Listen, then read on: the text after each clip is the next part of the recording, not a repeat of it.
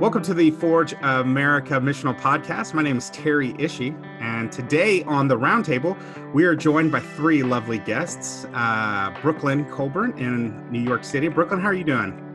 I'm good. I'm glad to be here. Awesome. Always good to have you on. And then Alan Bradford, how are you doing, buddy? How's Knoxville? Knoxville's great, man. Always doing good here in Knoxville. Awesome.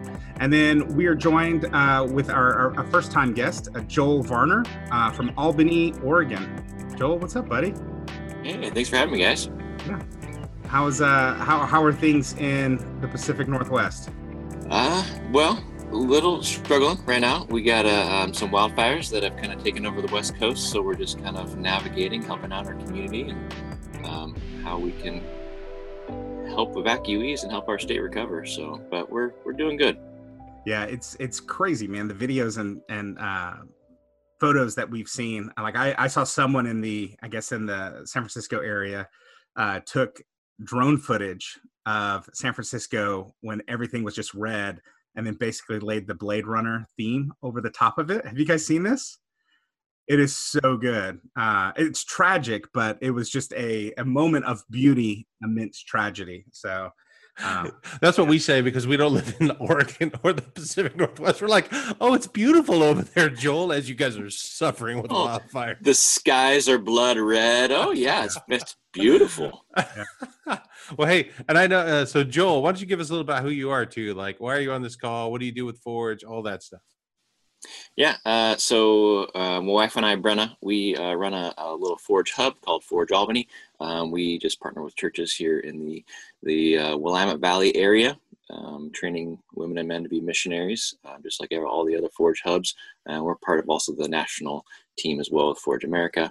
And so we just are working together with Forge America and just, trying to get men and women to be missionaries. Cool. So that's the fun job. What's the full-time day job? Oh, I do marketing for a construction company. That's the stuff that actually pays the bills. Yes. Very cool.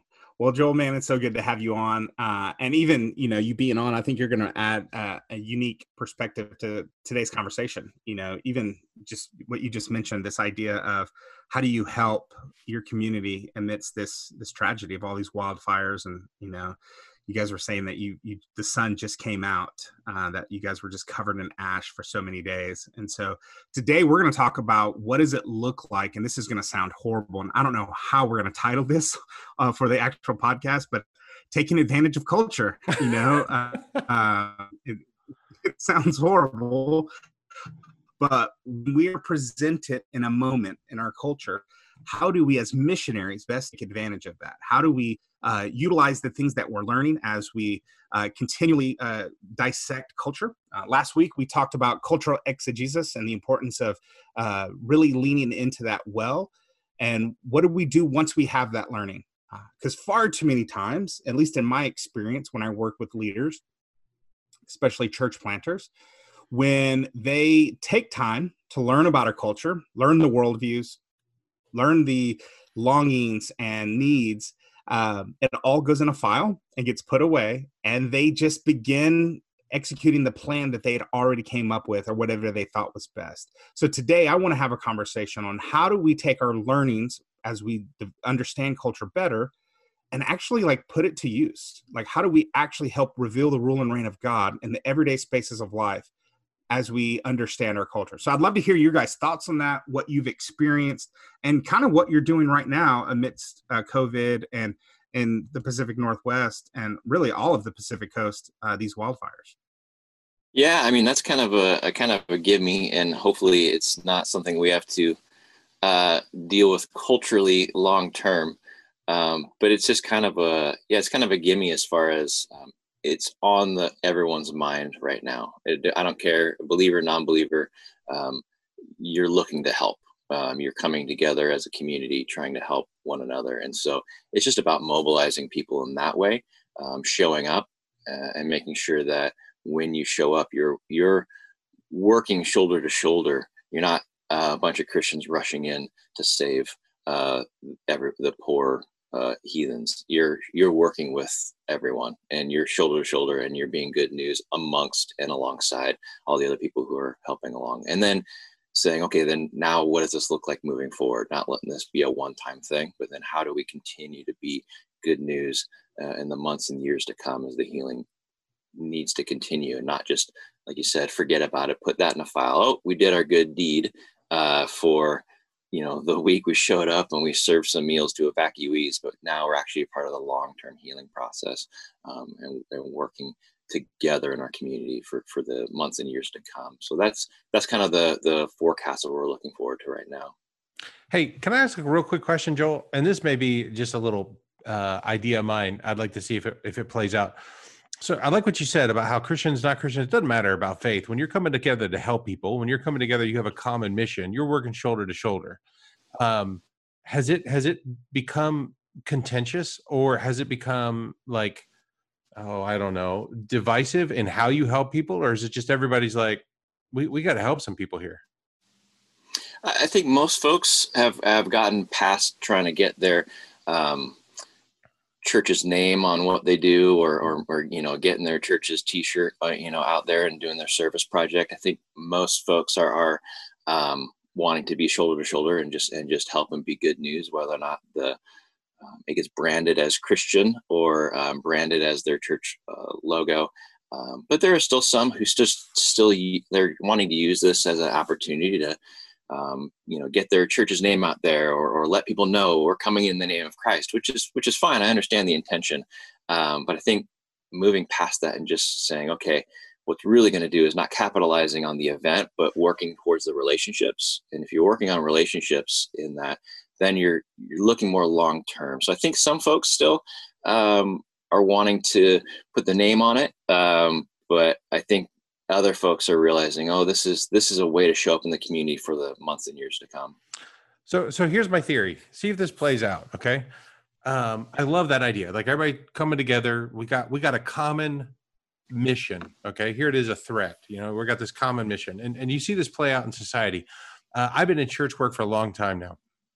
And it seems to me, and I'm going to label this right off the top. So Brooklyn, feel free to forgive me now. This is incredibly sexist. But most faith communities, okay, as a whole, have the mentality of a 7th grade girl. Okay, I've got 3 daughters. One of them is in 7th grade now. What happens is you leave them be, and they become internal. It's all about me. It's all about how we look. I want to get my name out there. I want to do all this stuff. And then that's where the infighting and bickering starts, right? We've all seen that in the church, whatever it is, whether it's the color of the carpet, the worship songs we sing, all the way up to the big issues of doctrine or whatever. But you give people a common mission, you give them a common goal, and it's like that stuff doesn't seem to matter a whole lot. If I see people like internally, like with strife, and they're just like, there's division and dissension in the ranks, there's all this stuff, I feel like it's because you don't have a common goal. You don't have a common thing that you feel is like so important, and that you want to get out there and get at it. And I love this. This is real practical right here, right? Like, we have wildfires. Your skies are blood red, or in the midst of COVID in New York, Brooklyn. I know that was like, I don't know. Can you say ground zero? Are we still allowed to use that? Has it been long enough? Can we use that term now? But you guys got hit hard, right? In the midst of all this stuff. And it's how do you come alongside each other? And it goes back to that whole Alan Hirsch idea of communitas, right? It's community on mission together is communitas. It is the old Band of Brothers analogy. It's the football team. We want to win. We want all this stuff, all the sports analogy, all those things. And I love that. I love that idea of what this actually looks like. Yeah. I mean, I think you're hitting on something that I think it's really plaguing the church today. I get to work with a lot of churches who are looking at revitalization, and churches that they feel like they're dying, or they're definitely in major decline. And so one of the things that I always try to put on their map or put on their radar is some type of common mission, right? And the analogy I always use, and you totally just omitted the greatest movie about communitas, is The Goonies. You gotta a nod to the Pacific Northwest. What's up? But yeah, it's this idea of can you come together and have a common mission. that's what putting your focus on that really it saves pastors' lives. I mean, there are guys who are just beating their head because they've got so much infighting going on, and especially with so much things going on right now in the world.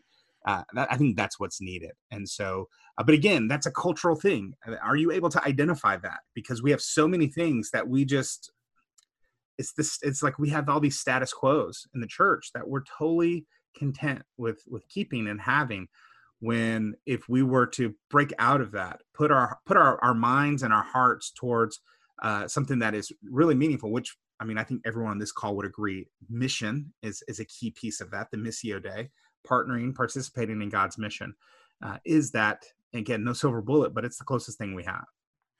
When I think it's identifying truly what God's mission is, because I think a lot of churches would say, yeah, we have a mission, but unfortunately, maybe it's an unconscious mission of building their own church or building their own kingdom. And so when that's happening, when you start seeing the culture around you, you want to see like, okay, they're experiencing this brokenness, or they're experiencing, it's an opportunity now to come in and be the hero and grow my church, or and somehow kind of label it. Whereas if the mission isn't necessarily growing your ministry or your church, there's really nothing to name, but partnering with God in his mission. Well, what is his mission? His mission is to have this world and areas of brokenness experience his kingdom and his good news. And so then the focus isn't my ministry or the thing that I'm growing, which then can still even create fighting, right? So if every church's mission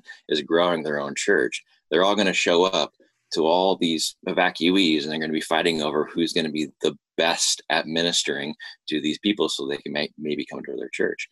But if my mission is actually these people experiencing the kingdom of God in any way, capacity, then I'm successful no matter who gets to participate in that.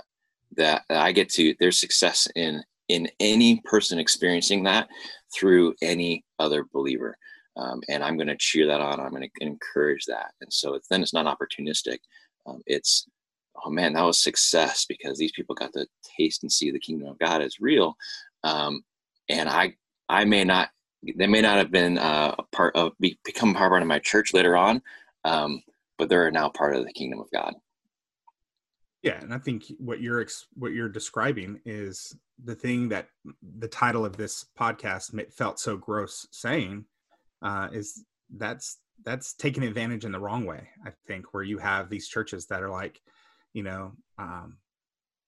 need to get 100 t-shirts made ASAP so we can let everyone know where they can show up next Sunday because of the things we're doing. And behind that is a good heart.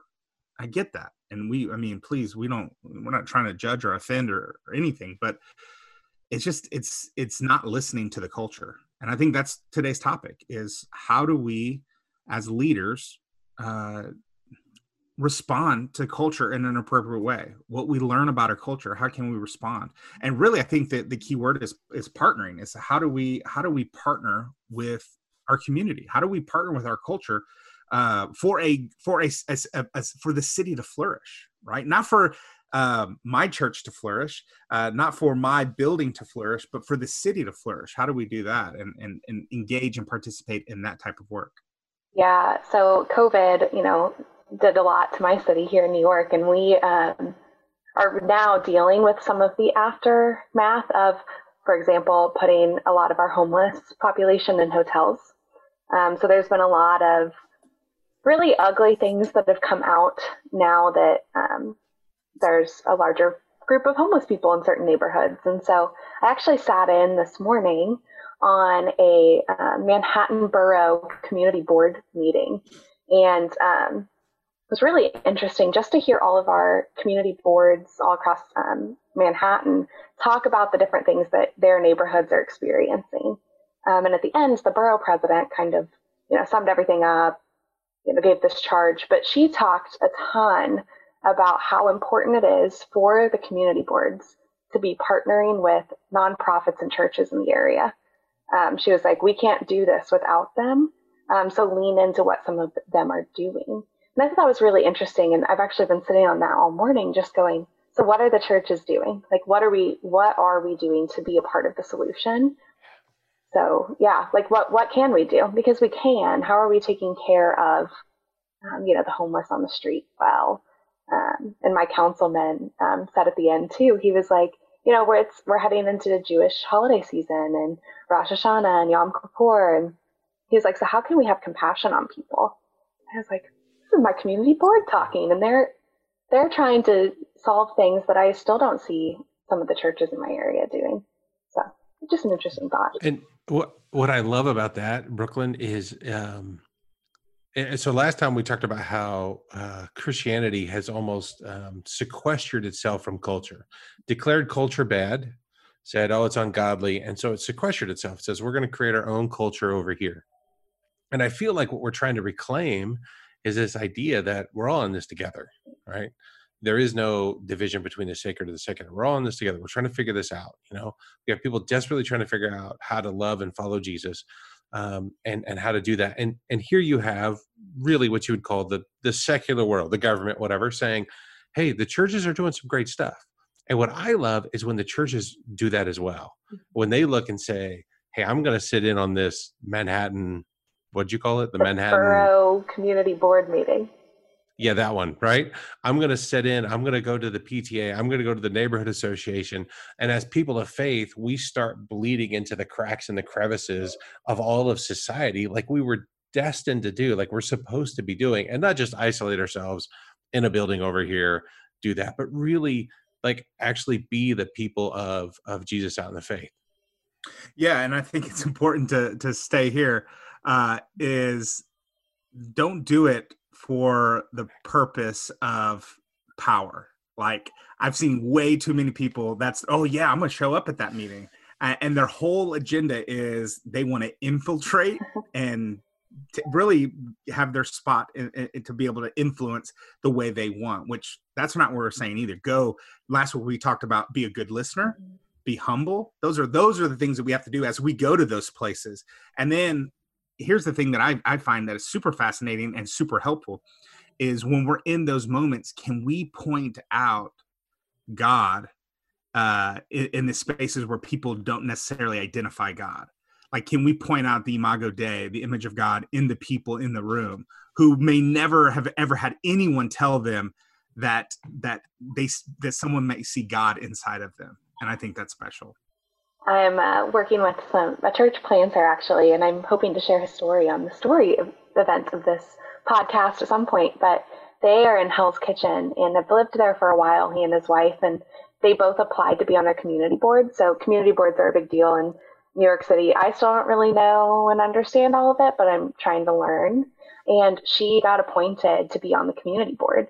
So she sits in once a month and is on a couple subcommittees and is a part of making their neighborhood better. And so she has firsthand experience listening to and hearing from people in the community. And that's really influenced the way that they have gone about starting this new church in the neighborhood. And so to hear them, do those things, listen and change course according to what's going on has been really, really awesome to hear from and learn from. And I don't want to share all of their story because you'll get to hear it later. But yeah, they're great. That's fantastic. That's so good. Well, let's take a moment here and let's drill down a little bit.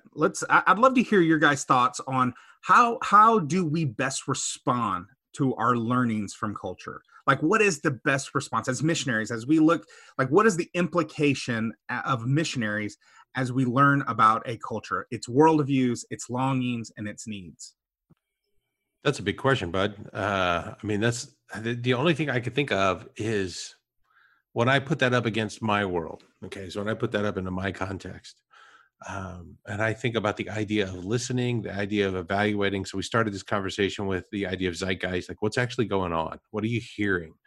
I can give two kind of stories or two examples, one 30,000 foot and one 10 foot. So the 30,000 foot one is the community that I'm a part of, the church community called Crossings.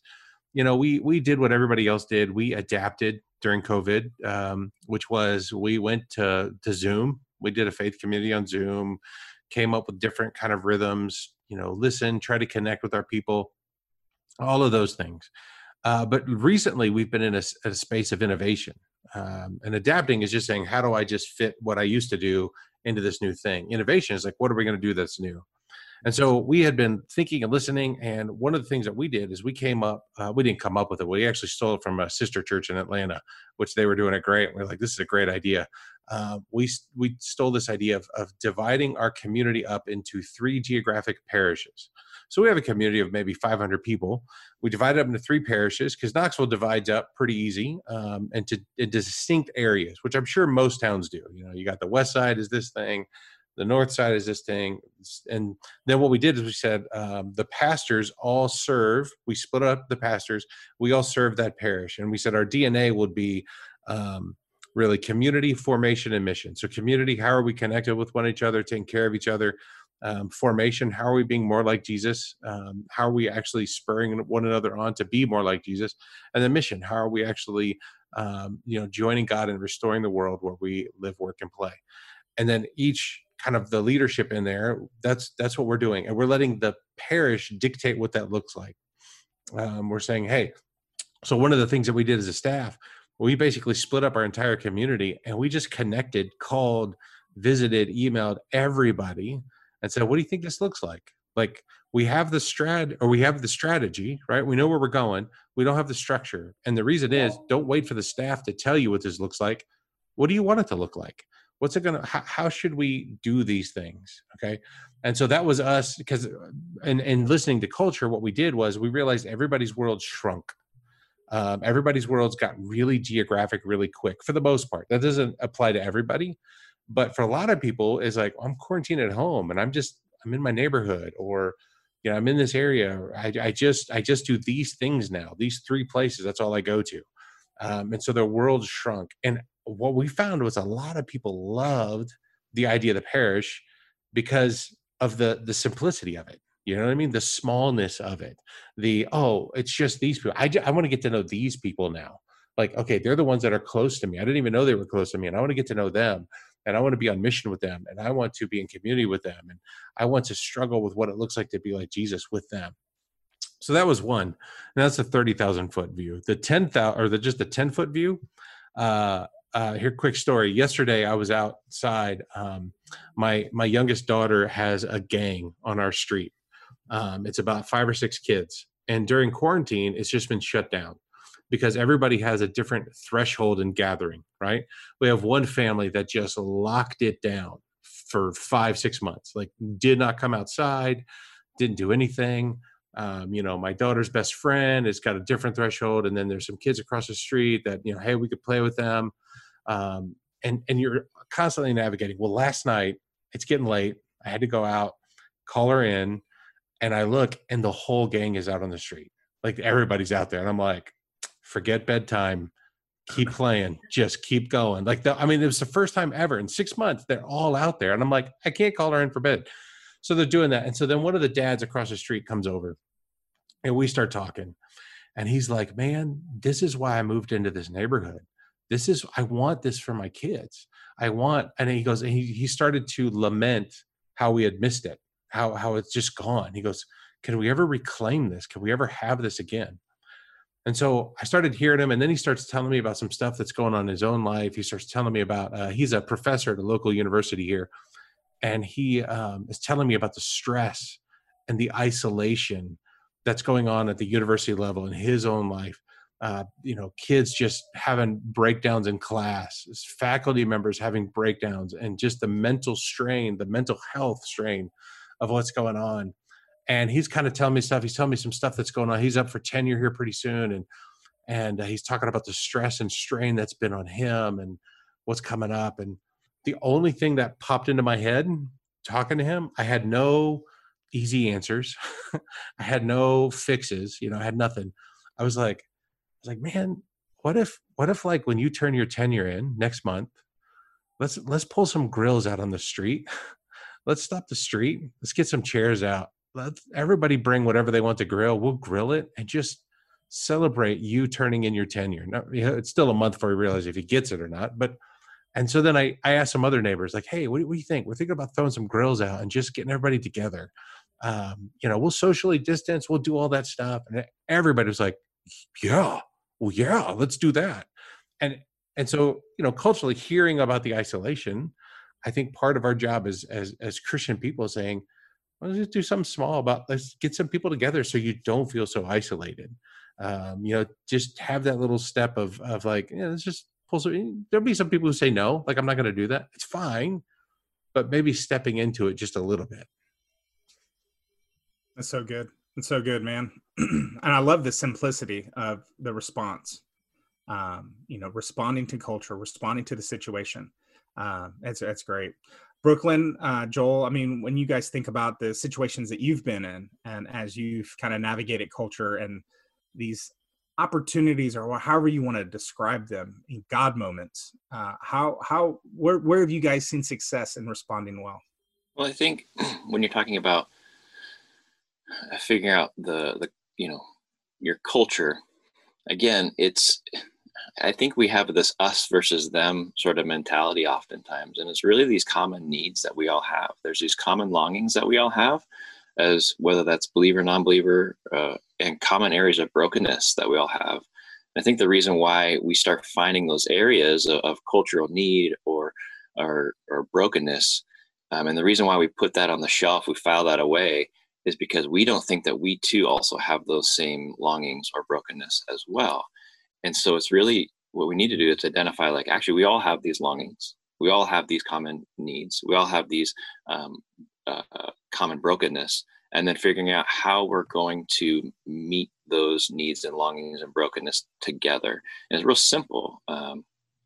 And like Alan was saying, we find these three areas of brokenness or longing or need. There's physical need, or physical brokenness. There's a relational need or relational brokenness, and there's spiritual need or there's spiritual brokenness. And then we just go, actually, where do we find these common areas, and then how do we work on that together? How do we meet those longings and needs together? So, I mean, when it comes to COVID right now, we've been finding everyone's being so isolated. So there's huge relational brokenness or longing.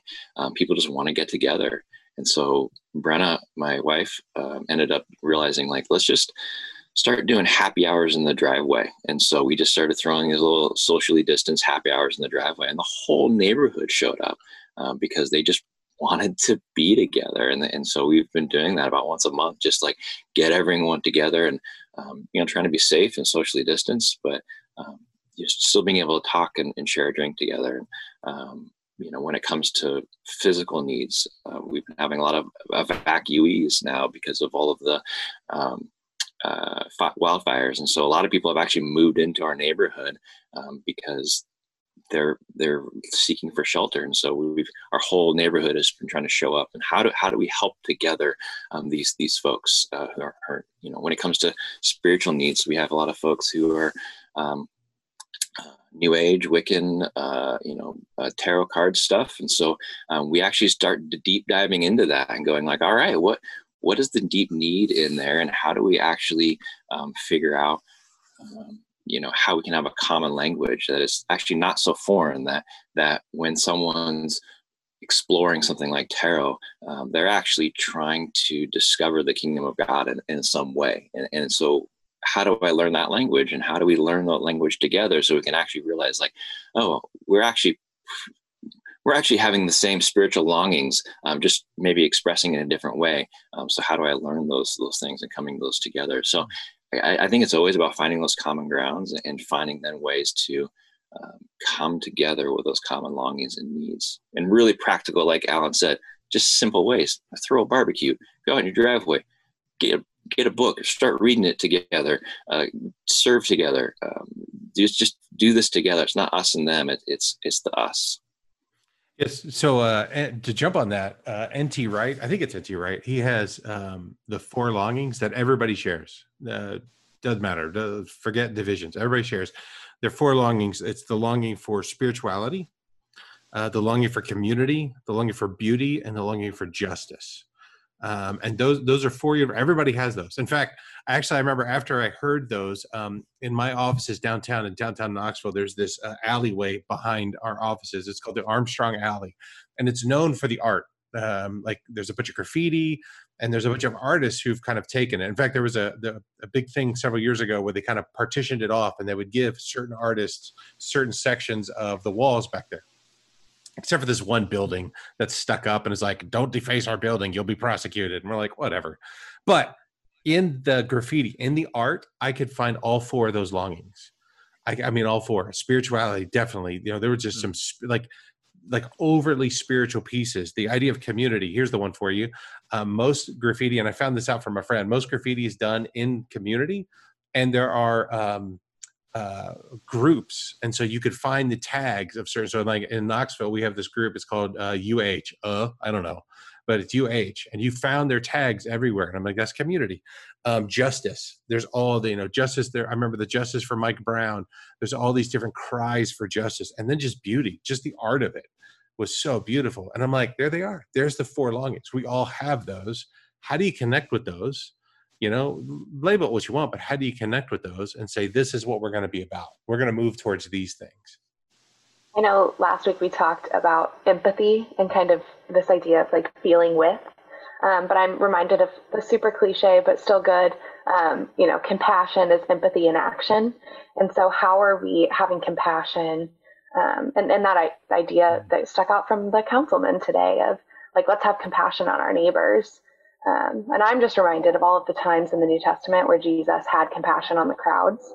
And it always led to something like, he had compassion on the crowd and then he feeds the 5,000 kind of in the same story. So how are we modeling our lives after what Jesus showed us in the Gospels too? So I am mulling that one over personally as I continue to go, okay, how do I live this good news in my context here? Yeah, and I think that's the key part, is being good news in your context. And I think that's the issue that we can sometimes have in our ministries or our churches, is that we want to meet all those longings or all those needs of physical brokenness or relational brokenness or spiritual brokenness, but we want to do it within the context of our church bubbles. So that a lot of church leaders will be like, yeah, I mean, we're serving a lot. We're meeting a lot of physical needs and brokenness. Or yeah, we have community. We have a lot of fellowship, but it's within their context of their church. Or we're meeting spiritual needs, but it's again within the context of a Sunday morning worship service. And I think it's being good news in your context, meaning how do we go and be good news, not for the sake of our church or within the confines of our church structures, but actually within the city. It's out there. Jesus did all of his mission and good newsing out in the world and out into the city. And so when we're saying we want to be good news, it's out in the city and meeting people where they're at, and it's being with them. And it's not trying to create our own little programs and structures that people can come and join us, but us joining them where they are already active and where God's already active out in the city. Man, that's so good, Joel. I love the idea and just the reminder that we're all called to be good news. We're all called to be good news. That's it. And so as we continue to be practitioners, as if you're a leader, as we continue to be equippers, we have to wrestle with the question is, how are we teaching our people to learn culture, and then how to respond, right? I remember early on in my church planting years, it was like, I need to learn culture. So I just watched a ton of TV, and it's like, maybe not the most helpful. I did learn quite a bit, but there is a piece of how do you respond, right? Too many times I've seen people go sit in a coffee shop. It's like, I'm learning about my culture, and they're just sitting there, and it's hanging out in a coffee shop with no plan. It's not really, no action plan, not going to get you anywhere. And so I think we have to continue to equip our people to learn and to respond. To me, I'm reminded of how we interact with the Holy Spirit, that we are to still ourselves and listen, learn what the Spirit is saying, and then do something about it. Like when we are prompted by God, what are we going to do about it? And I think the same is true about culture. When we are spirit-led sent ones, and we interact with a culture and we learn about our culture, we are being prompted by our culture to respond to one of these longings. How do we do it? And so, that's one of the reasons why I love Forge. It's one of the reasons why I love each of you, that I know you guys are committed to equipping men and women to think and act like missionaries, that we respond appropriately to culture so that the kingdom of God may be revealed in the everyday spaces of life. So thank you guys for being on the call today. Man, I hope this conversation was helpful. If you are a listener, a longtime listener, we're in season 2, so we can say longtime listener, right? Make sure you like us on the iTunes, which I guess it's like the podcast thing, and then Spotify, and then share it. Let people know that this is out there, and hopefully people are getting something from it. So Alan, Brooklyn, Joel, thank you guys, man. It's great to have you on the call. Good to be with you guys. Thanks, guys. Yeah.